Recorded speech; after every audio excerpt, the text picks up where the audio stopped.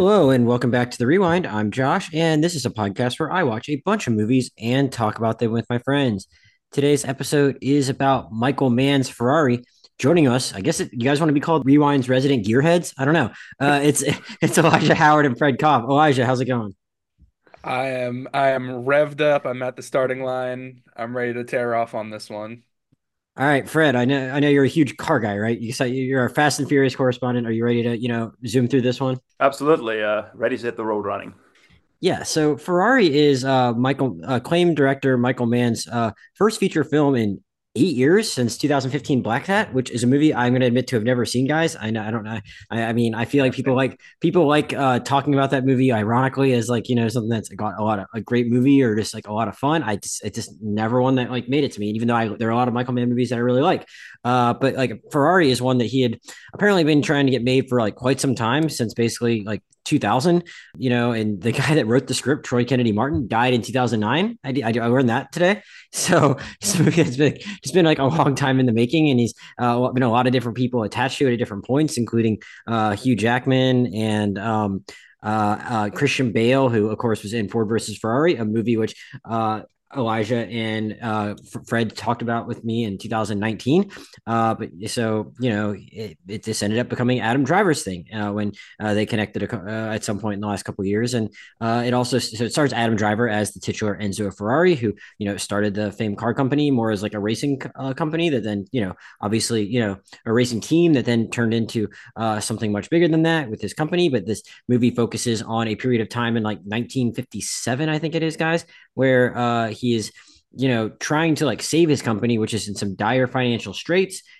His wife, Laura Ferrari, played by Penelope Cruz, has had a big part in running the business, has a big financial stake in it, and they also need to win this race called the. Either of you guys know how to pronounce this? Is it the Millie Yeah. Migua? Mille Miglia. Millimia, which is like a big race on like it's like what is it, like a several hundred, like a almost 100 mile Almost a track thousand. path, or excuse me, Thousand, oh yeah, yeah. excuse me, almost 1,000 mile course. And he has a whole team of racers, and if he can win this, that'll help save his company. But all the while, he is dealing with a bunch of domestic strife. As he and his wife, they lost their firstborn son to, I think, muscular dystrophy, maybe was it, That's right. and when he was like only 24 years old. But he also had about 12 years before the events of this movie, towards the end of World War II, he had an affair with another woman named Lena Lardy, and they had conceived a son who Laura doesn't really know about as we pick this up. And he's under pressure, though, to recognize this son as his own with his last name. Piero is this son's name. And so he's trying to balance these business concerns with these personal concerns for much of the movie. Elijah, you were the first of us to see this movie, and your response, the message that I saw you send about this movie in one of our group chats was Ferrari, weird movie, which is a way I don't know if I've ever quite heard you like respond to a movie after. And I think on the surface, like Ford versus Ferrari, I think we would all agree, like awesome, fun time, fun dad movie, if nothing else. And I guess I kind of went into Ferrari expecting something like that, and then I see you say weird movie, and I'm not going to disagree, but I'm wondering what about this elicited that response from you, and did you still enjoy your overall experience? I'm a manly man. I love Michael Mann. I think, Heat is one of the best action thrillers ever made. I think the screenplay and the direction for The Insider is some of the best of the last 30 years. Um, at the same Collateral time, rules. Yeah. Collateral, amazing film. I Public can Enemies, well, it's a movie. so I can understand the feeling that Michael Mann has fallen off though. I don't fully agree. I defend Black Hat. I certainly defend Miami Vice, and to some degree, I even defend Public Enemies. Ugh. It is an ugly film and it has a lot of problems, but it's experimental in a way, and I have to kind of give it some respect for that. So, but I can fully agree with kind of the notion that it's like, okay, he hasn't, Michael Mann hasn't made a film in 8 years. So what do we go into this movie expecting? It's territory that would appear to be very comfortable for Mann, right? Working within a historical context, that's which is how he succeeded with Ollie and the Insider, working with a story that is ostensibly about, toxic masculinity and things like that, which is all ground that Michael Mann has consistently kind of played around with and worked with. So really my feeling going into this movie was like, it's basically just, does he still have it? Like, what can we see about Michael Mann, who is now 80, who hasn't made a film in 8 years? We pretty much thought he was going to be done after Black Hat, right? To see sort of what he wanted to to go with, where he wanted to go with this film. And now we did have, and I think all three of us, if I want to remember correctly, we all know there was a little bit of a cheat as far as we knew that he still had some juice, right? Because I think all of us watched Tokyo Vice. I did Yes. not. Oh, I'm sorry. I knew I was like, I'm pretty sure at least one other person on this call. That seems like a Uh, thing Fred did. Yes, right, Fred. Yeah, Yes. Fred watched Yes. Tokyo Vice, which man did shoot the pilot for, and I believe worked as a executive producer on the whole series. So, and Tokyo Vice was phenomenal. So I was, I kind of had some inkling that there would still be some gas in the tank, as it were. Um, No pun but intended. yeah, right. Um, but everything else about this movie was just so strange from the outset, right? As you already mentioned, Troy Kennedy Martin, the screenwriter, has been deceased for over a decade. Um, and yet I was still curious here because I think this happens like every now and again. You'll get somebody who dies before their screenplay is produced, and then their screenplay is produced, and maybe it's good, maybe it's not. But it generally is kind of just sort of an oddity. We've But we've well, Troy we've done a podcast on one of those before with Mank. with Mank, right? Exactly.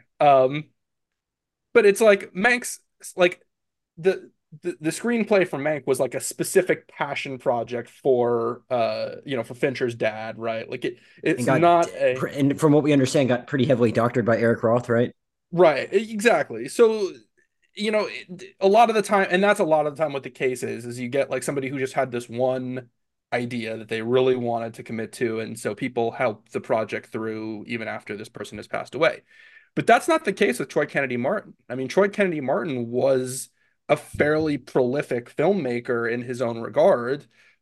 He created Z Cars, which is a British cop procedural show from the 60s and 70s that is hugely influential for for British cop shows in general and in specific and just cop shows in general. Ridley Scott, for example, got his start working on Z Cars. Huh. Um, Troy Kennedy Martin also did Edge of Darkness, the British miniseries from the 80s with Bob Peck, that is also just a fantastic miniseries. And then as far as movies go, I mean, he did Red Heat. Like he did the Schwarzenegger Walter Hill action film where Schwarzenegger plays like a Soviet police officer who has to work with a Chicago police officer to solve a crime. It doesn't have bad reviews. No, I mean he was a notable filmmaker in his own right. So it's just one of these weird things, and the story seems to be that Michael Mann didn't really like he was developing the screenplay with Troy Kennedy Martin, and then Troy Kennedy Martin died, and then Mann was offered like $40 million to make the movie, and he turned it down because he didn't think it was going to be enough, and the project just sort of died. And then, it kept sort of like picking back up every couple of years with somebody maybe coming in to play a role. And so from that perspective, it was like, we didn't even think this movie was necessarily going to ever get made. And then and then on top of it, when it does get made, we see the first announcements for the cast, and I think everybody's first impression is like scratching heads, right?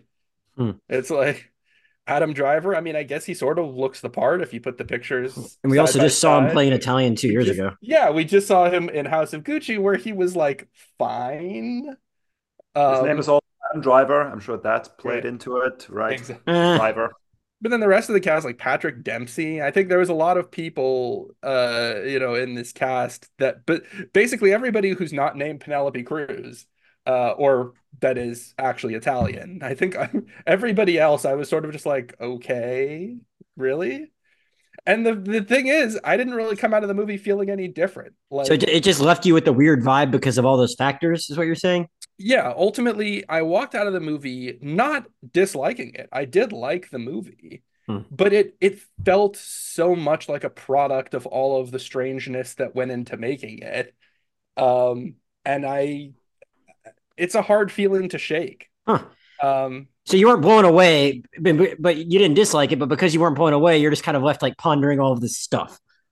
Yeah, yeah, all of these moving parts. And it's interesting in a year where we've had, two strikes that have, affected the industry so heavily to kind of to have this moment to look at a movie and see like all of the gears in motion and, kind of to get that it's almost like we have a movie where the hood is popped and we can see the engine rolling. Like not to keep using car metaphors here.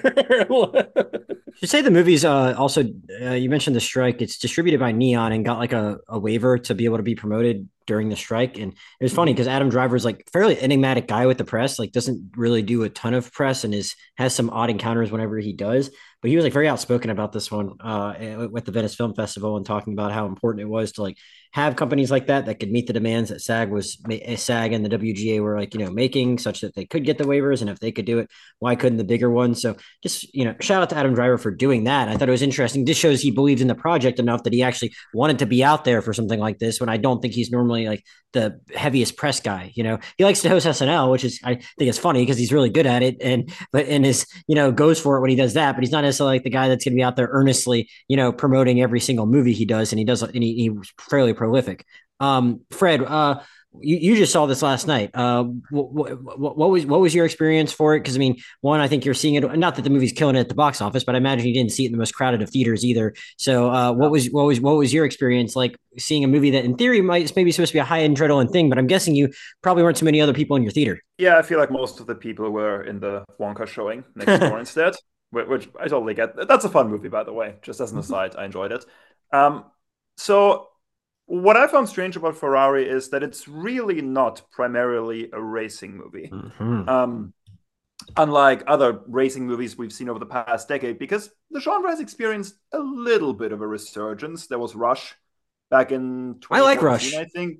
Yeah, Good film. really, yeah, easily the best thing Ron Howard has done this past decade. Not even close. We talked about Ford versus Ferrari already, which I believe Michael Mann was actually an executive producer on, Yeah, oddly enough. I didn't realize that till I was getting ready for this. Yeah, just something that crept up in my research as well. So I guess he must have had an interest in the story, and He's maybe he's a he he's a didn't car think he guy. yeah, maybe he didn't even think he was going to be able to make this after all. So he kind of hitched his ride to that wagon, perhaps, and thought maybe he could tell the story through that particular outlet. Um, there was Gran Turismo earlier this year, which, I mean, I had a decent made time with about it. as much of a splash at the box office as this one is. But I saw it on Netflix over Christmas. It was it had some innovative action scenes and some good drone shots, which that's the kind of thing I expect from a car movie.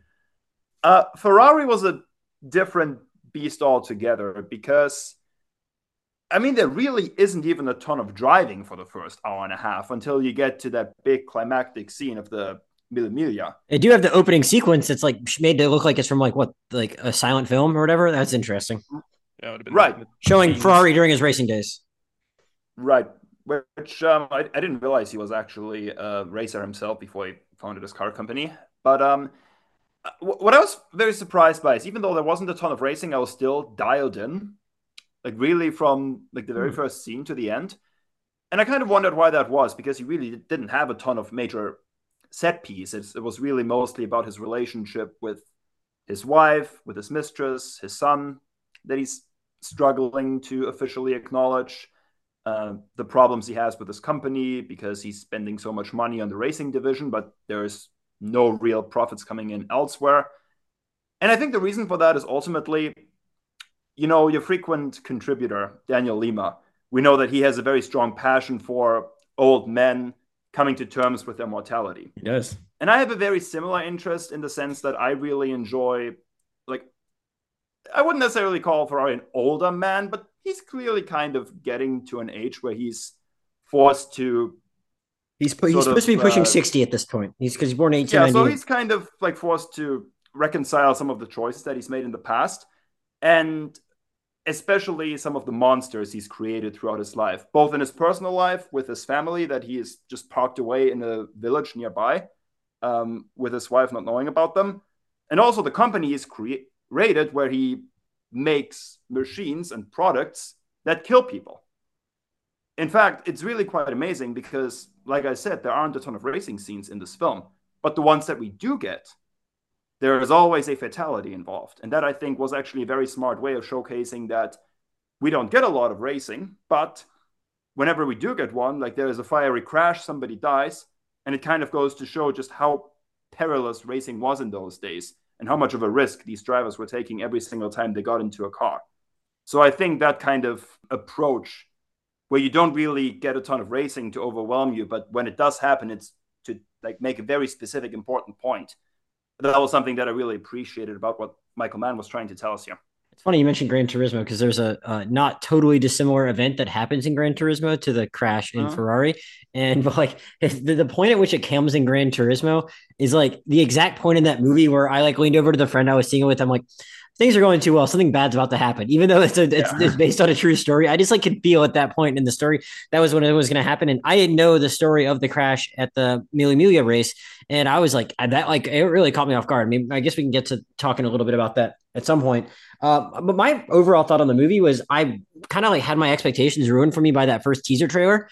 I don't know if you guys remember when that dropped, but it was like basically it was like a 1 minute and 30-second teaser, and it was like all just like sound and showing like brief clips of the actors, but mostly just like sound and vroom vroom and showing the car from the driver's perspective, just driving. And I was like, fuck yeah, this seems really awesome. I'm so pumped for this. And I just thought it was going to be like 2 straight hours of that kind of shit. And so when I'm like, that was what I prepared myself for. And because of that trailer, and I get into this and I'm like, well, this is 75% domestic drama. And I'm not totally hating it, but I was just also like, I probably hurt my enjoyment of the movie itself. I had a more full theater than it sounds like Fred did, but like, I also like, usually I have it down to a science, like when to go to the bathroom before I see the movie. So I don't have to go during the movie. I had to go to the bathroom for like the last hour and a half of this 2-hour movie. And I was just stubborn. So it made me like very uncomfortable. So that probably didn't help my enjoyment of it. But I mean, I was just like, I think it would have been easier to pass the time while I had to pee if I had something more exciting to watch than him just arguing with his mistress and his wife. And that was so much of the movie. And I'm not saying that stuff was inherently bad, but it's like, it's still a tougher sit than like vroom vroom. You know what I mean?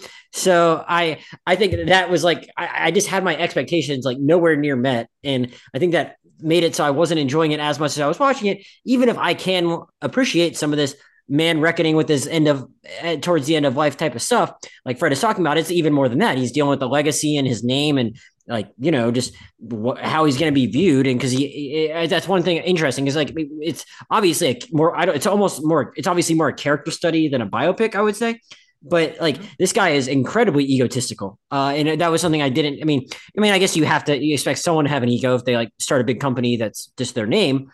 But like I didn't like some of the stuff that like caught me off guard and I thought was interesting was to like see this guy that is like battling all these personal demons and like but not exactly trying to keep a low profile at the same time. I mean, part of that's because he's trying to save this company, but like he's even like he has this new driver he brings in to help try and win the race. Deportago, or what's his first name? Alfonso Deportago. Alfonso Deportago, who is dating an American actress, or not? Excuse me, not an American actress. Actually, it's her name. Her name is Linda Christian. She's actually like part Mexican, part Dutch, I think, as I sort of saw. But like she's played by the actress Sarah Gadon, who is Canadian, but she just may as well sound American in the movie. But like at one point, Ferrari tells him like, "Hey, I don't want any actresses anywhere near this photo shoot we're going to," or like when we're at this press conference, I don't want them taking any attention away from me. It's like, man, like you have a lot on your plate. That seems like small potatoes, really. And I thought it was like stuff like that was like a great insight as to who this guy was, and I could appreciate moments like that I thought were very interesting, like window into who this guy was, even if like maybe some of the rest of the movie felt a little repetitive to me. And all the racing stuff was really well done. There just wasn't as much of it as I thought there was going to be. So I did like enjoy the movie somewhat. It's just like it was not what I thought I was getting myself into, is kind of how I would characterize it. And so I guess I had a similar reaction to Fred, where I was like, oh, there's not that much racing, is there? But like I could enjoy parts of this in isolation, even if some parts worked more than others for me. So Yeah, so you touched on kind of the differentiation between this movie being a biopic and it being a character study, mhm. and I totally agree because I mean it is going to get pegged as a biopic no matter what because it's a real It all person, takes place in one and I can year. Yeah. understand that. Yeah, but that's the thing for me is that what I thought was maybe one of the most intelligent decisions, I guess you would say by Troy Kennedy Martin as the screenwriter, is to pick just 1957 as the Mm, focus for the film because I think a lesser movie would have tried to do an epic biopic that deals with Ferrari's entire life. And I think that's a Sisyphusian task. Like Ferrari, Enzo Ferrari, like he's the kind of person that had like eras in his life, which most mm, people don't get to say about their lives in general. But like there's very distinctly three periods in Enzo Ferrari's life. The first is as the young driver, as the hothead when he's in his teens and his 20s, in the 1920s, right? He's blowing up the European racing circuit. He's blowing up the Italian circuit. He's becoming sort of a big deal. He's getting involved in the racing scene, and becoming a celebrity. And sort of and begins to form his company and begins to form his reputation. Uh, and then the war happens, World War II, and all of that gets challenged. He was the top dog, and now there's a war, and now he's in trouble of losing his company. He's being targeted by fascists who want to take over the company, things like that. And so this kernel of an ego that he has, like totally, inflates and magnifies. And then after the war, he becomes, they call him in the movie Il Commendatore. They called him that. They also called him Drake, the dragon. Like he blossoms into this period where he is the man. Like he is the dude in Italy in automotive engineering. And it's the height of his power. It's the height of his, control of his company. And then a lot of bad shit happens. His son dies. A bunch of racers under his, service die, really tragically and terribly. The company is in peril, and it just breaks him. And then from that point on, talking about the, mid 60s, kind of through the end of his life, he basically withdraws from his position as this oh, like as this really strong figure and I didn't know that. I becomes didn't know that. I didn't even read that yeah much up on him before he did this. It's interesting. and after that he becomes the I think the Ferrari that probably maybe I don't know that you guys I guess would have been familiar with from like Ford versus Ferrari because that's that era.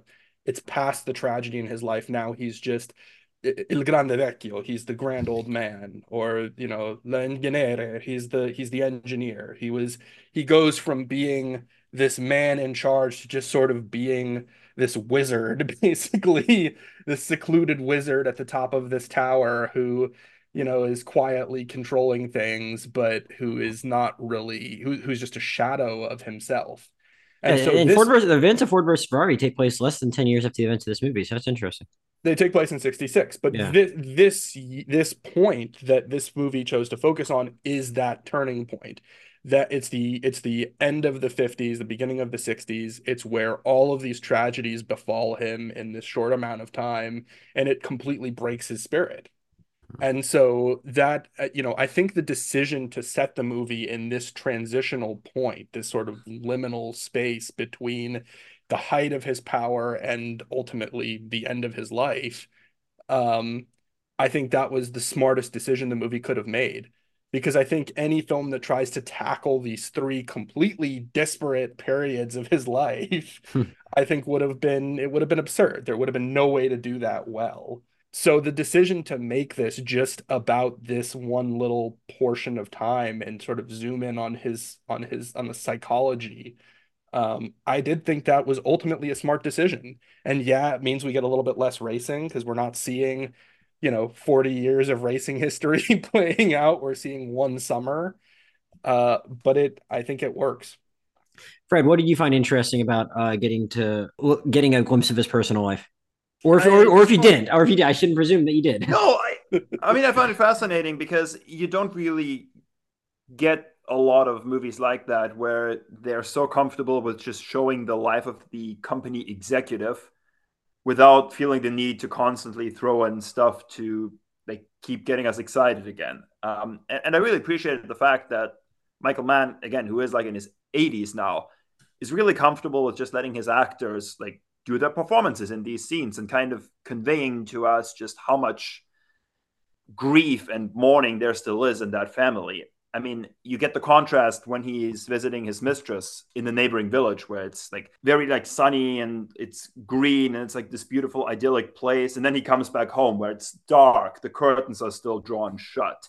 Uh, Everybody's like dressed in dark colors. The wife greets him by shooting his pistol at him and telling him, I don't really care who you fuck, but you better be home before the maid shows up because we can't use a scandal for our company. So I really found that fascinating where you have these like two totally contrasting personal lives while he's simultaneously trying to work out what's happening at the company. And there really is a lot of just fascinating history there with trying to keep the company exclusively Ferrari, keeping it exclusively Italian. I mean, he built that company from scratch, like in a country that had just lost a war 10 years ago, essentially. Like the Italian economy, the Italian country had gone entirely bankrupt. They basically had to start from scratch. And just this idea of like Italian manufacturing, Italian workers, like building up this company from scratch and showing the world that these essentially homemade products are perfectly capable of competing with everybody else and even excelling everybody on the racing track. That was clearly a matter of personal and professional pride for Ferrari. And Michael Mann has always done a really good job with characters who excel at their skills on the job. From his very first feature with Thief, starring James Caan, like a guy who is just absolutely amazing at his chosen craft, like breaking into safes, burglary, like that's what he was good at. But simultaneously, he kept fucking up his personal life because he was struggling with reconciling his work with like going on dates with this woman whom he couldn't be fully honest with about his profession. And now, like decades later, you have somebody like Ferrari, who is obviously one of the very best minds like in the automotive industry, in racing. And simultaneously, he has this super fucked up life at home that he keeps coming back to, that he also has to work out while everything seems to be going bad at work for the really first time in his life. So I thought that was a really interesting contrast to play with throughout these 2 hours. And like I said, it kept me really invested, even if you don't necessarily have these big set pieces to kind of pull you back into the movie all the time. Yeah, and like I guess his kid had, again, just recently died. So at the time where he had the affair, it was, I mean, I guess it was well before the events of the movie. So it's not like he was even this like, oh, he started messing up, just because the kid got sick or just because the kid died. I mean, maybe the kid was sick at that point. I don't exactly remember when they said the illness began, but I think it shows that he was kind of flawed all along, even as he was building the company up, and so I think I guess it does give good context for where he had been, and I can really respect how he did it. How did you actually feel, Elijah, about these performances themselves? Because I think that goes hand in hand with how much that part of the movie works for you. I mean, I feel like Shailene Woodley's been getting killed because no one felt like they needed to see her do an Italian accent. Like you may as well have just like, just cast some other Italian actress you didn't know as well, and maybe that works just as well. Or like Adam Driver, like people are just kind of used to it. Like Fred, you seem excited to talk about that. Where did you come down on these accents and these performances? So I have a very specific rant about Shailene Woodley, but Yeah. Elijah, if you want to go first, I can save it if you want to give No, you're ready to go. Go ahead. Yeah, do it. So I find this whole argument incredibly frustrating because this whole idea that you can master a foreign accent to me is total bullshit. because the whole idea of a foreign accent is that you don't have this shared experience as a community of trying to learn that language. You don't. Like the way somebody talks who doesn't speak their native language will always depend on where they grew up, where they moved to, and how adept they are at adopting the idiosyncrasies of their new language. Me being exhibit A of that. Did you? Like, I know I've talked with you about this before, but did you know English before moving here? I did a little Okay. bit, Okay.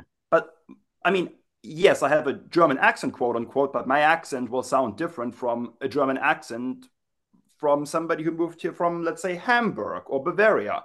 Hmm. And then my accent will also sound different from somebody who moved to, I don't know, Boston or New York or Texas. That'd be hilarious if you had a And then, Boston of course, accent it's the or a fact that I Boston was, German accent. yeah, exactly. And then, of course, it's the fact that I came here when I was 13. Usually, when you're younger, your accent isn't going to be as strongly developed because you can still kind of learn the new language while you're young, and your muscles and your vocal cords are still in the process of developing. And if you're older, you're likely going to have a stronger accent. So, what has bothered you about the discourse with this movie specifically? Then, The fact that when you accuse Shailene Woodley of doing a bad Italian accent, the fact that she wouldn't even be doing a fucking Italian accent in the first place because she would be speaking Italian. And that irritates the shit out of me because you look at a movie like Napoleon, for example. I actually prefer that because you don't have the character speaking in a French accent because it's always going to be distracting. Because you're not trying to master an Italian accent for these movies. You really should either be speaking in the language, which they're not going to learn Italian for this movie, which makes total sense, or just have them talk normally.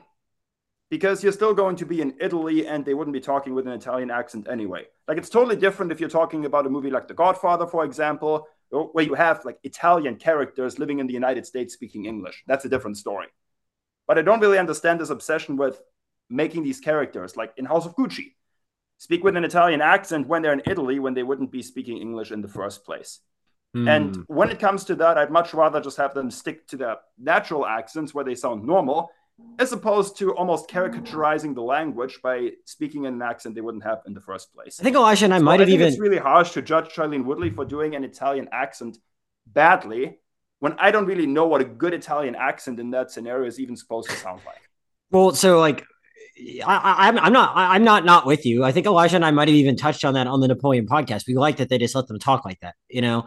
But like, Yeah, I said I was from the Chernobyl school of accent work, and I still stand by that. I think that's brilliant. I just don't think, yeah. But that's just not what they did here. But like again, Adam Driver, like again, I get what you're saying, Fred. But like people aren't necessarily killing Adam Driver for it, and a lot of people probably can't even tell the difference between a Spanish accent and an Italian accent. So they're cool with Penelope Cruz, you know, just talking like Penelope Cruz. But like I don't think people are killing Adam Driver as much. Did you like struggle any more or less with like how Adam Driver sounded versus how Shailene Woodley sounded, or is it more just like you were just like, or are you just judging them more on the performances and the voices? So I have a bit of a personal struggle with that, just as an add-on. Normally, when I watch movies at home, I always have subtitles on. Because as a non-native English speaker, it helps me immensely to actually see the words on the screen. I eventually got used to it, but for the first 10 minutes, it was a bit of a struggle because when you have characters speaking in these fake Italian accents, it just becomes harder to understand them. I mean, that's just par for the course because that is not how these actors normally speak, obviously. And once I kind of got into the rhythm, I wasn't really bothered by it as much anymore. In fact, I didn't really pay attention to Shailene Woodley's accent anyway, because I was just kind of like focusing on what she was saying, if that makes sense. So I thought these performances for the most part were really good, especially Penelope Cruz's, at avoiding cliche. Because you very easily, when you have a character like that, can turn into the hot-blooded Italian stereotype. Kind of like that frantic, like grieving, like mother who just lost her kid. And it's very easy, like if you lay on like the performance or the accent too thickly, that you get into a territory where you just can't take these characters seriously anymore. And I thought it was a really nice way for them to kind of maintain that seriousness and dignity in those scenes where, yeah, characters are yelling at each other, characters are fighting, but you still get the sense that there is so much hurt in this home that it never becomes hyperbolic or exaggerated. So I thought the performances did a really good job of grounding all of that, even though, once again, it's just kind of hard for me, like listening to them do all of these accents when in reality they really shouldn't be doing that.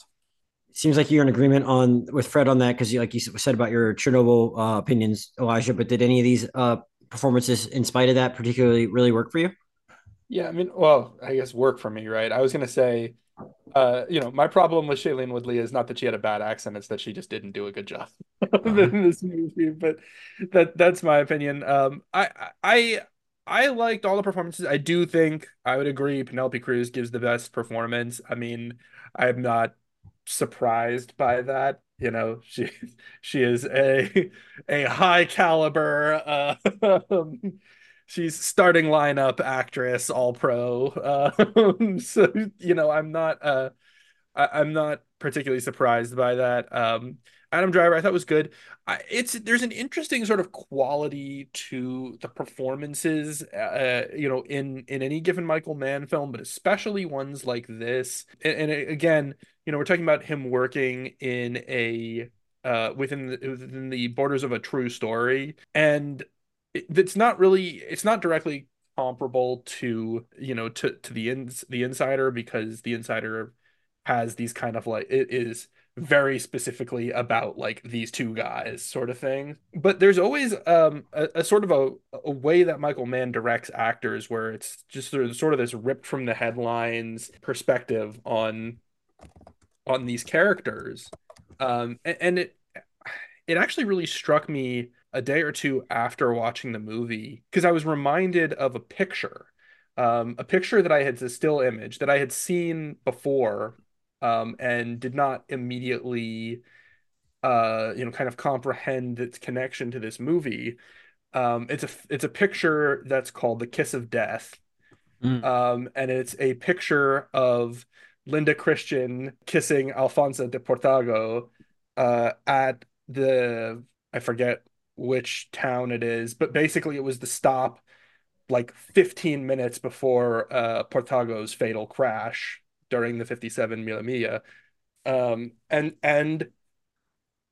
I remember, it clicked for me. I was like, oh, those are the characters in the movie. That's that picture, that's that moment. And it just sort of struck me as like, that's the way that Michael, like, besides Ferrari and his wife, right? Like, that's the way Michael Mann is kind of, that's like the mode that he's operating in with all these characters. Is this just sort of like, there is an intentional level of abstraction and indirectness with the relationship between the audience and these characters. It's like watching them drive by, basically. And so you have to put yourself in that mindset to just know, like, you're not going to get necessarily as intimate with a lot of these people as you will with the main characters specifically. Um, so from the primary cast, obviously, Adam Driver and Penelope Cruz, I thought did excellent. But you talk about Sarah Gadon and Gabriel Leon, who plays Alfonso de Portago. Again, you've got like randos showing up, like Jack O'Connell as Peter Collins and Patrick Dempsey as Piero Taruffi, who I didn't even recognize. I love Jack Same. O'Connell, and I did not recognize him until like three-quarters of the way through the Jack movie. O'Connell, Jack O'Connell, or Patrick Dempsey. Jack O'Connell. Okay, yeah. Even with the white hair, I could still recognize Yeah, Patrick yeah, Dempsey. yeah. But Good. Well, it's I was also very happy for him. Like he's like one of those guys, like in the Michael Fassbender crew. Of, I'd rather be a race car driver than an actor. And it's like, right. cool, you get to be in this movie. Good for you. So, those, you're not going to get deeply personal with these guys. You're only going to get these glimpses into their life. And I think in that mode, they all did they did admirably. There could have been a world in which all of these guys ham it up to be more recognizable, but they're not.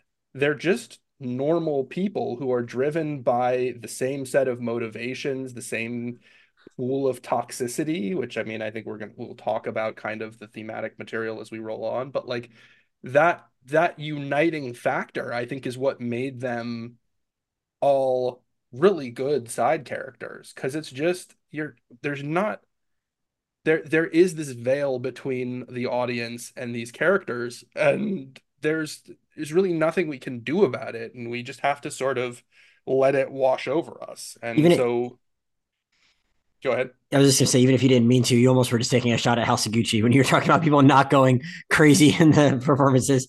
Uh, Yeah, I mean, yeah, I don't know what else there is to say about that. I'd agree. That would have been a movie that would have benefited maybe more from that rep from the headlines perspective rather than trying to, overly psychologize every single character and every single interaction. But yeah, I mean that was my feeling about the cast. I will stand by what I said. I think Shailene Woodley, accent or no accent, is a weak link here. And maybe that's partially on the script. She doesn't necessarily have a lot to do. But to me, it was kind of like she was always in. I'm just gonna keep rolling with the car metaphors here. She was mhm. always in first gear for the whole movie. You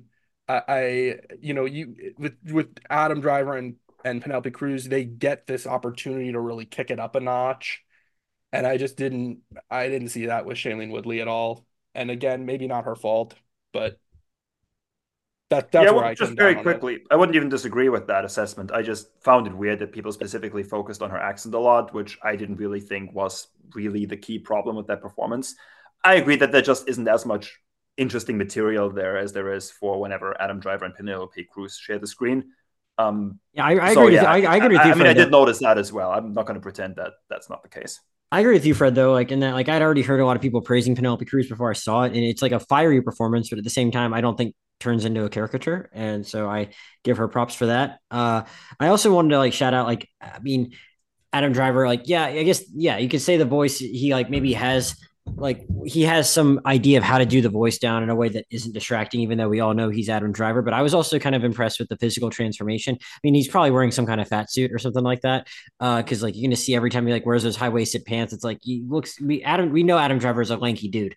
But like I just thought like with the hair, the makeup, the prosthetics, the whatever kind of fat suit he's wearing, but also like just the way he moves. I mean, I didn't really have a trouble like I didn't ever really have trouble thinking about like, oh, this is ridiculous that he's playing the age up this much. Like I thought he carried that carried that look fine. And so I mean, to the extent I wanted to give him credit for something other than what we've already talked about, I thought they did a pretty good job of just like, making him credibly seen like a 50 something as opposed to like the 38-year-old he was when he filmed this thing. So yeah, every time he stood up and we get the shot of the beer belly, I was like, he's just like me for real, for real. I heard somewhere that like Enzo is actually a shorter dude. I didn't I don't I tried to Google that a little bit before he started. I didn't see that, but like Adam Driver's tall. So I mean I didn't know if he was supposed to be giving off short guy energy, but like he I mean I don't know. I still enjoyed the performance too. Like I said, like we've all talked about it. Like it's pretty complicated stuff he has to do there between, like you said, being like the egotistical businessman, but like, dealing with all that strife at home. I think he's being asked to do a lot while, like putting on an accent and putting on a lot of different, things to transform his appearance. So I think he's, Yeah. making it harder on himself through all those other means, but still pulling off a lot of the emotional beats that guy has to pull off. Definitely Yeah, to be clear, Ferrari was not short. He was 6'2", I think 6'3". He was actually quite a big dude. You can Okay. I find don't know. pictures Okay, of him with good. other people. It was part of his image. Mm-hmm. He was strikingly large. He was a Mm-hmm. big guy. All right. So then it is very appropriate I also casting. I don't know who was saying that. I can't remember. yeah, I also thought for a character that just kind of radiates trauma and trying to overcome this tragedy in his life, he was like really funny at times too. There were some like really like deadpan humorous lines that got some laughs on my showing. There was Do, that one do you remember moment. any of them? Because I don't. I feel like maybe I do remember laughing a couple times, but I just can't remember. No, there was like that really like tragic scene almost where like his I forgot the guy's name, but the driver who dies during the test drive pretty early on, and then Mm. he's just standing there and he's giving this long monologue about how he died because he wasn't focused, because his mother got to him, because he was supposed to marry a rich girl and he was no longer focused on his driving, but he was being influenced by his mother's meddling, just as his own mother had made a comment about his feelings about the matter. And he just kind of dryly says, nothing will kill a racing car driver faster than his mother meddling in his affairs or It was something also like just kind that. of funny. It was also just kind of funny that his mom didn't really seem to like him that much. Like I Yeah. mean, which is not necessarily. Oh, I mean, that's tragic in its own way, but it was like very strange. It's like, I mean, you would have almost thought it was like I guess that is his mom, right? It's not like a It is. mother-in-law. Yeah, Yeah, you would we have want to almost thought it was like a talk mother-in-law. about yeah, talk about cast shout outs. Daniela Piperno was phenomenal as Hmm. Adele's Adele I don't think it's Adele something. I don't know, but his mother, Adele Ferrari. Hmm. I think it's Adelgisa is how you say her name, I will but not question you. I don't know. In any case, I thought she was great. Just the matter of factness to it too. Like you want to talk about movies that don't feel the need to explain themselves to audience that can't quite follow along. Like I love how there's not like they don't make some big show of like, oh, his mom is still living with him kind of thing. She's just sort of there and it's just shown to be normal and what's expected. Mhm. Yeah, Yeah. the other funny line that I distinctly remember is when he first meets Deportago, and he just kind of drives on, like without talking to him. Like he gets confronted about that later, and he's like, "Yes, I saw you there," and then the light turned green, and I left. I mean, there were just a couple of lines where you just kind of feel like, I mean, this is a guy who just like oozes, like he oozes respect from everybody in his company, so he can get away with saying stuff like that because he has built this whole persona for himself. And again, he was called Il Commendatore, the commander essentially. Like he was expecting like his underlings to be soldiers willing to sacrifice themselves for him and for his company. And there is that really excellent monologue that he gives when he's sitting at the table with all of his drivers. And he talks about how if you get in a Ferrari car, like my expectation is that you drive to win, even if it means sacrificing yourself in the process. And it's just amazing how he never really raises his voice during that whole thing. But you can just tell that everybody is just kind of embarrassed by their performance previously because clearly they weren't taking it seriously enough Mm. based on what his reaction was. So it was just very impressive how he was able to command that respect um, in the room without really having to resort to that typical Italian shouting and ranting that we sometimes see. So just another case of where you have a character getting that point across without resorting to the usual cliches and stereotypes that we would sometimes expect to see in a movie about Italians. So it just really keeps maintaining that tone very well throughout the entire thing. In fact, I would go so far as to argue that maybe one of the most Michael Mann-ish traits of the whole movie, right, is that it cuts away right before he does that on a few occasions because Mm. the times where I mean, like, as the public, where we get most of our perception of Enzo Ferrari is from him speaking to the press, right? Mm. The interviews that he gave in his castigating journalists and yelling at them and whatnot for not getting facts right and things like that. I think there's like two occasions where he's about to do that and the movie cuts away. It shows you like one line and then it cuts to something else. And I think it's Michael Mann sort of acknowledging that it's like, yes, we all expect that. And because of that, it's almost like we don't really need to see it. We know what's going on, and to show it is just to play into a stereotype. And I thought that's the thing that Michael Mann does a lot. I feel like all of his movies in some way are about subversion, right? And it's a racing movie that doesn't have a lot of racing, but it subverts in a lot of other ways, and I think that's one of them is not pitching the ball to have these moments of like people blowing up and being all ridiculous.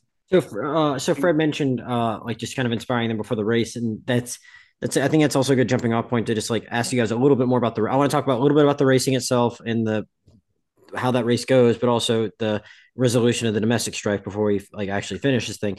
And like I think we touched on a lot of the reference points for this movie before we actually really got into it. But I am curious, Fred, like as someone that has was probably in advance of doing this was thinking about other racing movies you'd seen and recently watched Gran Turismo. We obviously all watched Ford versus Ferrari. Was there anything that like kind of stuck out to you as something you appreciated that was just something unique about how they portrayed racing, particularly here? Let me just ask you a quick question. Mm-hmm. Just based on this movie, and I don't know if you looked this up beforehand, about how many drivers do you think participated in the Mille Miglia in 1957, give or take? Oh, well, it looks like it's kind of like I guess we did see it's kind of like the Le Mans thing where they'll swap out drivers if they need to, right? So and there's a decent amount of teams. So my guess off the top of my head would be like, somewhere between like 50 and 75 maybe. It's about 300 cars actually that Oh drove in wow. that race. But yeah, which is kind of funny because all you really see in the movie are the Ferrari cars and the Maserati cars. Mm. So I briefly was under the impression, oh wait a minute, so this is just a cross country race involving what, like 10 cars basically? Yeah. So I really appreciated that the movie just kind of like reduced the conflict to those companies though, because that's what Ferrari was primarily interested in. Hmm. And Maserati was very clearly like in the process of going out of business at the time because they also couldn't compete. I was just gonna say, there's something to be said if they tried to like show the full scope of that. I wouldn't have not appreciated it, but like at the same time, probably easier for the storytelling and smarter to do it how they did it. Right, it just allows you to focus more on the cars that are actually important for this particular race. And you don't really get a lot of this cross country racing either. Normally, you have something like Rush, which is about Formula One, or Ford versus Ferrari, where the climactic scene was at Le Mans.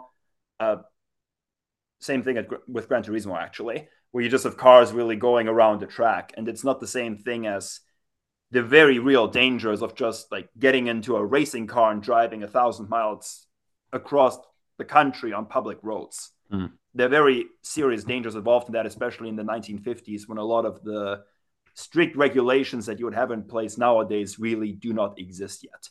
So I thought that was just a really fascinating way to just for the movie to pivot during the last 20, 30 minutes, where you don't really get a lot of racing beforehand. And now you really have the entire emphasis be on that race. And Ferrari really only occasionally checks in on the progress, and the focus is more on the drivers. And that's kind of the last thing I wanted to say about that, because Hmm. Elijah brought up how the movie is very good about subverting expectations. The whole movie kind of sets Deportago up as this protege, right? As the newcomer who's like this like fun daredevil, like with a young love, and you think he's kind of going to be the next big thing at Ferrari. And of course, he's going to do super well in this race because of that. He's going to prove that he's one of the best. He's going to come in second, even come in first, and then all of a sudden he's dead, Did you know about just that like going that. in, or was that a surprise to you? I knew that there was going to be a major crash with Hmm. several casualties in the movie. But I didn't know who was going to be involved and who was going to be responsible for that. Mm. Okay. So I did not expect him to be the one who would cause it and be the fatality there. And we had like, I don't know, 7 or 8 people in my showing, maybe. Like you could just hear like a collective gasp in the room, because that's when the sound also goes out and there's just nothing there.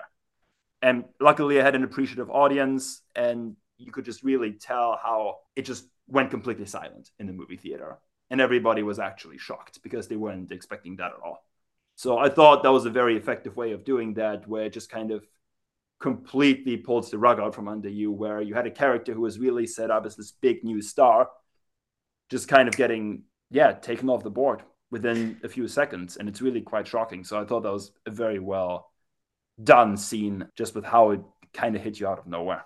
Yeah, my theater reacted similarly, and I'm pretty sure I gasped it out as well myself. And like I myself don't know if I necessarily had anything novel to add to what you said, Fred. I do think there's something to be said for, and I meant to look into a little bit more. Like it seemed like they, I mean, not that they necessarily filmed on location exactly on the same streets, but they did a good job of making this like feel like a very unique kind of setting for a race. And I'm glad you highlighted that part of it. Elijah, did you have any other feelings on its depiction of this particular race that you were really impressed with, or and did you have any kind of visceral reaction to that crash?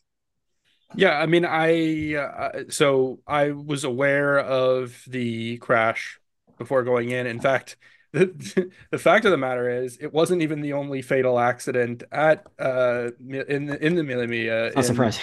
1957. There was another fatal accident. I believe a Dutch driver for Triumph died a couple of hours later in a crash. Um, so I figured that they were gonna portray that. I mean, I think you get some inkling of it from the trailers, but the way in which it's portrayed, it's easily, I think, one of the most shocking scenes of the year. Like it's absolutely brutal. It's completely unflinching, and I think that's sort of the point. And that's what, in a way, we keep kind of hitting back on this subversion. I think that's subversive in its own way. We're trained, right, to think, in racing movies, to expect accidents. It's pretty much part and parcel of the genre, right? Like every racing film's got an accident, but there's almost this like gentleman's agreement that it's like, well, we don't really show the accidents. Um, in Rush, they show the accident, but they don't, there's not like a close up of Niki Lauda's face on fire in the in the movie, right? There is a kind of a sense of sort of respect, quote unquote respect to the tragedy. And that's the way that it's always portrayed in racing films. Ford versus Ferrari ends with a tragedy, and we don't see it. It happens off camera. We only see the aftermath. Um, so in a way, this brutality is a subversion of the genre standards to show us boldface, nine people being just like completely fucking obliterated by a car, Dismembered. like terribly, terribly, brutally, violently is it's shocking and it is unexpected. And it really made me question why we expect that, why we feel that we can't see that, or why we shouldn't see that in racing films when that's sort of the draw, right? That's sort of the perverted draw of racing films is the risk, is the danger. The excitement lies in, you know, big, 2 ton bodies of metal, flying down a road at high speeds. The danger is part and parcel to that. And so to confront the audience with that, and it's honestly not the only time in the movie that it happens. When and I think his name is Enzo Carlotti, or Giorgio Carlotti, maybe something like that. Carlotti, I know that's his last name. I think maybe I'm wrong, but Castellati, not Carlotti. Mm. Sorry, Eugenio Castellati. There we go. I know I was going to get it eventually. The test driver, right, who dies on the test track, pretty early on in the film. Even his death is portrayed in such a way that I think there was almost like a scoff in my audience, at least, because people like couldn't believe it.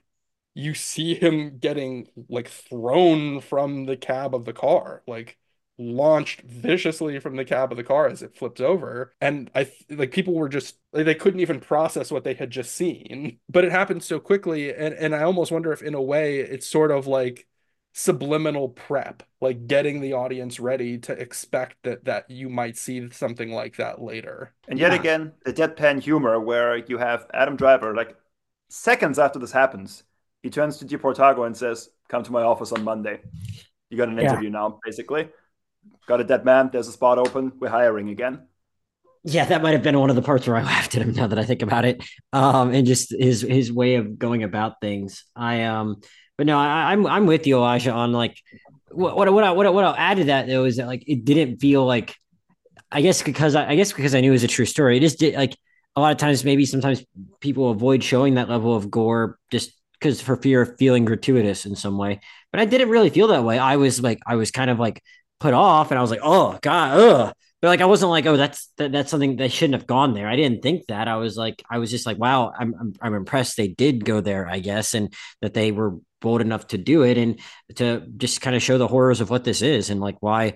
And I mean, it's probably I think it's a good way of putting you in that time and place and just showing like how we do. We weren't as sophisticated with certain things back then and how we like thought about protecting people in certain ways, and this was just like a wow, I can't believe we used to like let people sit along the side of the road with cars going this fast with no protection. It's kind of is wild, but I think it like puts you in the time and place in a weird way.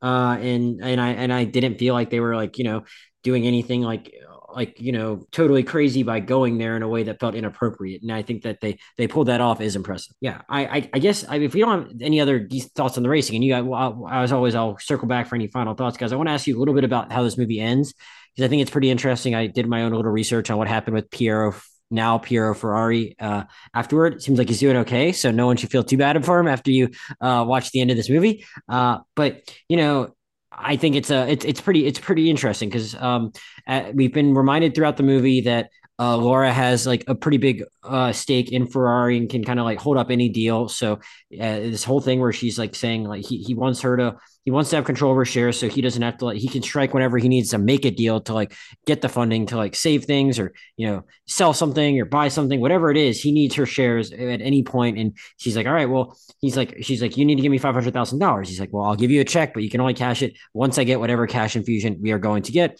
Besides that, you kill the company. And for a minute, it looks like she's going to do that. Then she says, well, you know what? Actually, I'll give you back everything you need if you just like don't allow that kid to take my last name while I'm alive. And he goes along with it, even if he seems like he's leaning another way for much of the last act of this movie. But like, I guess my question for you is, Fred, first of all, just like, how did that entire exchange work for you? Is like kind of like a bit of a, a final climactic stretch of this movie. And did you kind of buy that that was like, I don't want to say did you buy it? It's based on a true story, but did it kind of track for you based on how everything had gone in the movie to that point that he would ultimately make that choice? So I actually found her perspective on this entire thing more interesting in that final scene because you really do get the sense that she takes a lot of pride in having such a strong stake and ownership in that company, even though it's ultimately like he's the one who's running it on a day-to-day business. He's the face of the company. But she really makes some like she seems like extremely smart and insightful like in certain scenes where even though she is still grieving her son, like you get the sense that she is still like very invested in making sure that the success of the company, which is the legacy they've built together, survives and is sustained. I would And agree with that. yeah, you almost get the sense like in that final scene that she is like way more level-headed about the whole thing than she is, where she realizes you really like have the power here. Like you have money. Like you need to start playing dirty here. You need to start like telling the press what's up. You need to start paying them off. You do have that ability. Because again, a lot of this movie was really about him coming to terms with having made a killing machine. And I mean, this is a bit of a stretch to make that comparison, but I mean, Oppenheimer was a huge movie this year, right? Where you also have a man kind of trying to come to terms with his legacy and that the product he made killed a whole bunch of people. Like obviously Ferrari like didn't have nearly as many people on his conscience, but now he has to come to terms with the fact that even though he gave all those speeches about when you get into one of my cars, you're you have to be willing to sacrifice your life. But obviously those five kids never signed up for that and the other people who lost their lives.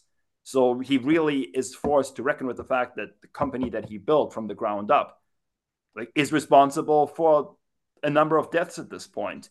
And she is much better about sort of having that cognitive dissonance and detaching herself from those losses and telling him, no, your responsibility is to the company now, and it's your job to save that company. And if that means that the kid can't have your last name, well, then you need to decide what is more important to you ultimately. Hmm. And again, that I think is really what Michael Mann's movies have been about a lot of the time, where at the end of the day, when there is a choice to be made between salvaging his personal life and getting personal happiness, ultimately the business and the profession comes first. And that's something that I also actually really liked in a movie you said you don't really care for, which is Public Enemies, where you kind of get the sense that John Dillinger at the very end is more obsessed with his professional legacy than his personal legacy. And that's why he keeps on going as opposed to building a life for himself with his girlfriend in that movie. So it really kind of tied together very nicely at the end with what Michael Mann has usually been about, where the guy will obviously do what is right for his life's work and his company as opposed to fixing his personal life and going for his own personal happiness. That tracks. Elijah, anything else really kind of stick with you about the end and how they executed it? Yeah, I mean, I've mentioned it kind of sporadically throughout, but to me, I thought this was what really for me honestly saved the film completely was the sort of the brilliance of its perspective on toxic masculinity, right? And there's a lot of aspects to that throughout the entire film. It takes shape in a lot of different ways. It takes shape in the way that he pits his drivers against one another, intentionally or not. It takes shape in the way that he pits his company against other companies that he should have respect and and compassion for because they're all in the same boat, right? We kind of touched on like his relationship with Maserati, but it's really everybody. I mean, he has this such a like a negative opinion of Fiat, but he needs to go for them for help. I was gonna say that And was an interesting scene that we hadn't talked about when he and has to call the Fiat guy.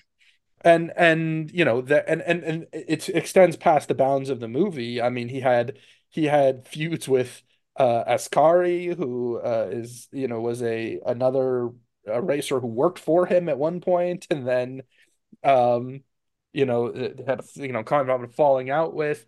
But we touched on the idea that it's like he's built this company in an era when it was under so much pressure from people outside and under pressure internationally for Italy to prove its mettle as a car manufacturer, and yet he kind of can't get out of his own way of just fighting the people the closest, that are closest to him. Um, and so I what I really liked about the ending is I felt like it was the most delicate way to show that maybe he's grown up a little bit in that regard. Because ultimately, yes, he is putting the company first. He is respecting his wife's request and helping to, repair the company. And I think, Fred, honestly, it'll help to repair his personal relationship too. I mean, at the end of the day, it doesn't really. We know that from the credits, right? That he never really patched things up with Laura, but that decision was to stabilize things and to not blow things up, to not have a tantrum, and so he makes that decision. But ultimately, what I loved is the ending where he takes Piero to the mausoleum and says, "Let's go meet your brother," because what it's showing there, right, is that he is not, even if he is not going to give Piero his last name at this moment, right, he is trying to instill in him a respect and a love for brotherhood, for this idea that you have to reconcile with the people around you, and you can't always be fighting. And that's the way it's the way in a way Michael Mann likes to end a lot of his movies. Um, and it's taken some more, striking turns, right? Obviously the ending of Heat. I think we've all seen Heat, right? It ends on Yep. the shot of of Robert De Niro and Al Pacino, kind of doing the man handshake as Robert De Niro's character dies. Collateral ends a very similar way with Jamie Foxx recognizing and kind of showing a last respect to Vincent, played by Tom Cruise, as he dies. So what I liked was that this movie didn't do that. It didn't do the obvious thing of having him like, you know, hold, like going and seeing Deportago's grave or something. It didn't end with that. What it ended with was a much more delicate representation of the same idea. This sort of this recognition that the toxicity that has underpinned so much of his life, um, that this competition that he's bred in all these people around him, maybe it wasn't really the right way to go. And that until transition at the until end. Ford comes knocking. Well, even then, I mean, we all saw Ford versus Ferrari in that movie. I mean, he's putting up a fight, but he's a different man than Mhm. the Ferrari in this movie. And Sure. that's because this is like I said at the beginning, this is that transition point where I think what Michael Mann and what Troy Kennedy Martin are kind of saying here is like this is the point where he realizes that it's time to cast off the commander, to put aside the fire and the anger and the toxicity, and to just try and be, not even try to be a good person, but just try and be a person for himself. Mhm. Try Yeah. and try and to recognize what his value has been to the world, and to make that his leading thing in life. And even though this was a transition into the last kind of phase of his life, one could argue it's probably his most successful. Ferrari SPA becomes, a company that is stable, and really in the period after this movie gains the reputation that it truly does. The cars that he builds after this movie, in the period after this movie, are some of the most sought after cars ever. And his reputation is intact, and that because the film tells you that eventually Piero Lardi becomes Piero Ferrari and begins working at Ferrari as well. Piero Lardi has been at Ferrari, yeah, for a very long time now. Piero Ferrari has been at Ferrari for a very long time, and even he, has his participation as supervisor of road car production. He helped to oversee the production of the F40, which is probably up there with the McLaren F1 as one of the greatest cars of all time. So, even if the ending feels kind of downbeat, it is a success. It is a happy ending. I agree, and I think like again, I think everything that came before it, even if I found it a little repetitive and a little bit of a drag at times, I think it does. It felt like it made sense where they got him to is what I would say. So I was cool with the final ending notes as well. Fred, any other final thoughts you have on Ferrari before we wrap up?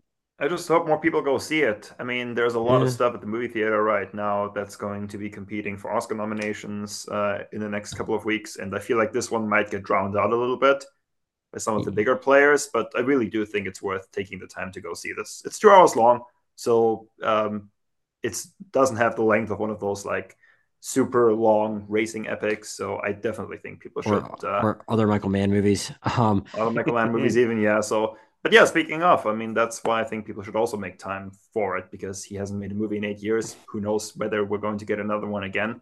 So, yeah, just I mean, pay your respect to one of the all-time greats and go see his Yeah, latest movie. it's a shame how like all the distributors just released everything. It felt like in the last 3 weeks, it made it very hard. And it's made it hard to figure out timing for how to do podcasts on all of them.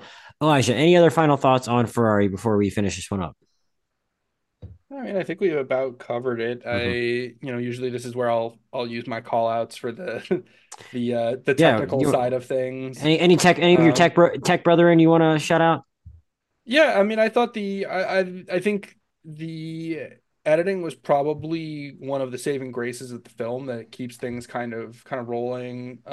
It's not I think it's in a movie that is kind of as slight as this one is with its narrative. The editing is going to be a difficult task. And so I think Michael Mann very smartly brought on Pietro Scalia. Not smartly because he's Italian, smartly because he is the guy who edited JFK and Black Hawk Down. Um, so a guy who is very much capable of, handling the kind of, the girth of a story like this, Sure. and sort of keeping it at about 2 hours, because I'm sure there is footage on the cutting room floor that we did not see. Knowing Michael Mann, I am sure there is more material. Do we even want to see it? I don't know. Probably not. Mm. So the fact that we got what we got, I think, is a tribute to a testament to Pietro Scalia's talents as an editor. Yeah, well said. I don't have much else to add. I would just again, I would echo Fred's sentiments. Like if you have a chance to see it, like even if there's not quite as much racing as I was hoping for, definitely something that is enhanced by going in the theater. For sure. Don't just wait for streaming. Support people that like to make movies like Michael Mann does. Yeah. Fred, before we get out of here, I hadn't talked to you much in the last couple months. I know you've been playing catch up on a lot of movies. Anything you've especially liked in the last couple months you wanted to recommend to the listeners? So I do think people who are into racing movies should try to, at some point, watch The Grandfather of them all, which is John Frankenheimer's Grand Prix, which came out, I believe, in 1966. I've never It seen won the that. sound. Yeah, it's 3 hours long. Yeah. It won the sound Oscars and the editing Oscar the year it came out. Really spectacular racing stuff. There's also a whole bunch of talking and personal drama that's not quite as exciting as what happens when people get into the cars. But it is a really intense experience just with the racing scenes alone. Has an international ensemble cast. James Garner is the main actor in it. And yeah, like some stuff that holds up really well. I watched it during the pandemic a few years back, and yeah, some of those racing scenes are really still quite impressively shot. So definitely something I think that people even nowadays can appreciate. Other than that, I would like to draw people to January 11th, which is when single tickets at Sundance go on sale. They're doing the same thing again that they've done the previous few years, where they will make a lot of their lineup available online, and people will be able to purchase individual tickets for a time span between, I believe it's January 26th to the 29th, where some of those movies are going to be available to watch online. It's, So you it's don't have usually to go it's all the usually way to even a little more. Party. It's usually even a little more than a 3 day period. Yeah, the problem is I know it's short this year because I will actually not really be able to partake What? because I will be going on a winter/ski trip that weekend when all of Oh, those become available. So that's I a only shame. have one night really to watch any of them. So I might order one or two and see if I can get them knocked out. Yeah, and they're weird But about like anybody having who to has watch. the time and is interested, I would highly recommend people go check Yes, out the lineup this year and see if they can get tickets to yeah, I still those. need to like if like find an article that summarizes like what's coming. Or I bet they already have it on their website, maybe too. I guess you know. Yeah, yeah, Yeah, everything's on their I website. need to take a look. I haven't checked out most of them myself yet, partly because I won't be there to watch most of them. But Yeah, they're also again, if weird you about the have time, windows in which you can watch them, which is kind of frustrating, but like it's a worthwhile experience. Like I think Fred and I both found movies that have been amongst our highest rated of the last couple of years and at that one. So you know, always something fun to check out if you guess right. also Elijah. you might Oh. get a chance to watch a movie that will never see the light of day, like Magazine Dream, as you know, which played at Sundance earlier this Oh year, man. and I had a chance to see, and nobody will ever have that pleasure again. So who knows? Maybe you will actually be able to treat yourself to something Yeah, that in you're an years to exclusive club come now, Fred. you'll be able to brag about because nobody else will get the chance to. So you never know what might happen. Yeah, Fred is still, you know, campaigning for that Jonathan Majors Oscar. You know, so um, Oh boy. I Elijah, did predict he was going to get nominated. Thankfully, I didn't put money on it, you were not but alone there. Everyone that saw that movie yeah. said that. Like, so it's just like a crazy little wrinkle in this whole thing. Like, you, All 12 of them. but like Yeah, on top, I haven't read my Letterboxd review since I watched it at Sundance. Maybe I shouldn't reread it. I feel like I'm going to have a lot of regrets about the stuff I wrote in there. So it is you just never crazy know. because like not the general public doesn't so much know about that, but they know of like you know Jonathan Majors doing Creed 3, doing obviously doing all the Marvel stuff. Like Lovecraft Country was a show that got a decent amount of buzz. It's like yeah, all these pretty high profile projects. It's like and that alone is a big enough story. It's like yo, this guy. It sounds like by all accounts, this guy might have gotten nominated for an Oscar if all this stuff hadn't come to light. It's such a crazy story. Elijah, anything else you've been watching recently you would like to recommend for the listeners? Yeah, there's a movie I watched shortly like last week, so shortly after I saw Ferrari, and it was just funny because you know I couldn't help but think of kind of some of the thematic similarities, and that is the 1990 film Mountains of the Moon, Hmm. um, directed by Bob Rafelson, which is weird in its own Why do right. I know So that name? What else is he known Bob, for? Bob Rafelson directed Five Easy Pieces, Oh yeah, right, um, right. and a lot of the American New Wave films from that era. This is much later in his career, and it's a Victorian era adventure film, so very far outside of his usual wheelhouse. Hmm.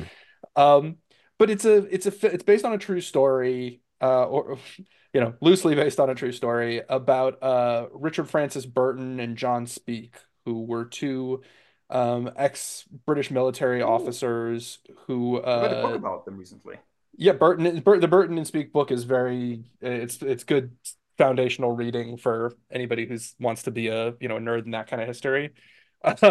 They're two British military officers during the Victorian era who set off in an expedition through East and Central Africa to try and find the headwaters of the Nile. Again, it's the kind of film that's sort of a subversion because, you know, you hear that premise, right? And you think rollicking, except, you know, huge adventure film, and there are plenty of adventure elements to it. But what it's really about is these two dudes who, you know, who have this terrible falling out because of toxic masculinity, because of the ways that the society in which they live pits them against each other. You know, you've got Richard Burton, who is you know, portrayed as the more enlightened, the more, you know, culturally kind of knowledgeable member of the expedition, the older one, the also the more kind of exciting and roguish and sexy one, and John Speak as the younger, more noble, kind of nobility class, more respectable, but ultimately dumber of the Hmm. two, who has no real experience and doesn't really know what he's doing. And it's, kind of about how they sort of find friendship and how they feud. And ultimately, again, I mean, I don't want to give anything away, even though this movie is 30 years old. um, but it doesn't go where I think you would expect it to. The film does have a big adventurous quality to it. It is a huge chapter of the film, but ultimately the last third of the film takes place back in Britain. And I think that, without saying kind of too much more and without spoiling it, that was something that I was thinking a lot about, with this film, with Ferrari kind of in this film. It's just a film about about men destroying themselves. Hmm. Um, and yeah, and I had a really good time with it. It's not particularly accessible. I had to rent it on Amazon, but it was like $2. I consider that Uh, accessible. There are things that are out there that are not even available to rent. So if I can get something on Amazon for $3, that's not bad. Yeah, and honestly, I think you could probably, I think Amazon has the option for you to just buy it for the same price. Hmm. So maybe, I don't know, some people might That, find that to be amenable, but as you guys might have heard and others have heard on the podcast before, that was why I bought the Mel Gibson vehicle, The Fat Man, where he played a version of Santa Claus, because I told Daniel I would do a podcast on it, and it was the same price to buy as rent. So me, who is like the worst at collecting physical media, owns one movie, and that movie is a movie about an anti-Semite playing Santa Claus. So yeah, this is a little fun fact. I don't have a lot of movies to recommend myself at the moment, just because I just haven't seen anything I like that I haven't already talked about on the podcast or recommend on the podcast. The one TV show I'm currently watching that I haven't talked about that I'm kind of enjoying actually is I'm almost done with the Pete Davidson show Bupkis, which I really just kind of avoided because I didn't really hear good things about. But then I saw it pop up on a couple critics who I respect's top 10 list, and I'm like, it's only 8 episodes that are all like less than a half an hour. I guess I'll check these out. And there's actually some pretty interesting stuff where the show is him playing it's like his career enthusiasm, playing a fictionalized version of himself. But like there's different episodes where it's like, oh, here's the one where he gets high when he's shooting a movie, or here's the flashback one where it's like in the wake of losing his dad on 9/11 at a family wedding. Like there are different interesting kind of snapshots of his life. But like I thought, probably the one I've enjoyed the most so far was like where there's an episode where he's just like finally decides he's about to go to rehab, but he's like talking to all of his friends before he does it. And he has a scene with like John Mulaney where like they actually talk about John Mulaney's real life problems and how like the public had been associating with Pete Davidson because they knew they were friends, and they kind of blame Pete Davidson for corrupting John Mulaney. And it's like really fun, and I appreciate how John Mulaney was willing to like kind of put himself out there for that show, which is very funny, but like they actually get some serious stuff right in my opinion. So yeah, I would easy to check out if you have Peacock, and not a big time commitment, and something I actually surprisingly enjoyed, even though I'm not necessarily the biggest Pete Davidson fan. I can't say like I watch all of his stand-up specials or anything, but I've enjoyed the show. Okay. Oh, and Joe Pesci plays his grandpa, and it's Joe Pesci. Like how I was often do about you to get ask, yeah, wasn't he yeah, he's actually cast in that? pretty Yeah. he's not in every episode, I think, and he's like not like a but he's in enough of it, and including one where they take a road trip to Florida to, yeah, I don't even want to say why. The reasons are very funny why they do that, but there's like in the same one where his grandpa is somewhat prominently featured in that one. Also, a crazy Simon Rex cameo. So, just like I think deploys the guest stars well, and but like props to him for getting Joe Pesci to act, because not a lot of people can do that these days, and Joe Pesci is very fun in it. But yeah, before we get out of here, Fred, where can people follow you on Letterboxd? Yep, please do follow me on Letterboxd if you're not already. That's Frederick0702, or you can just type in Fred Kolb.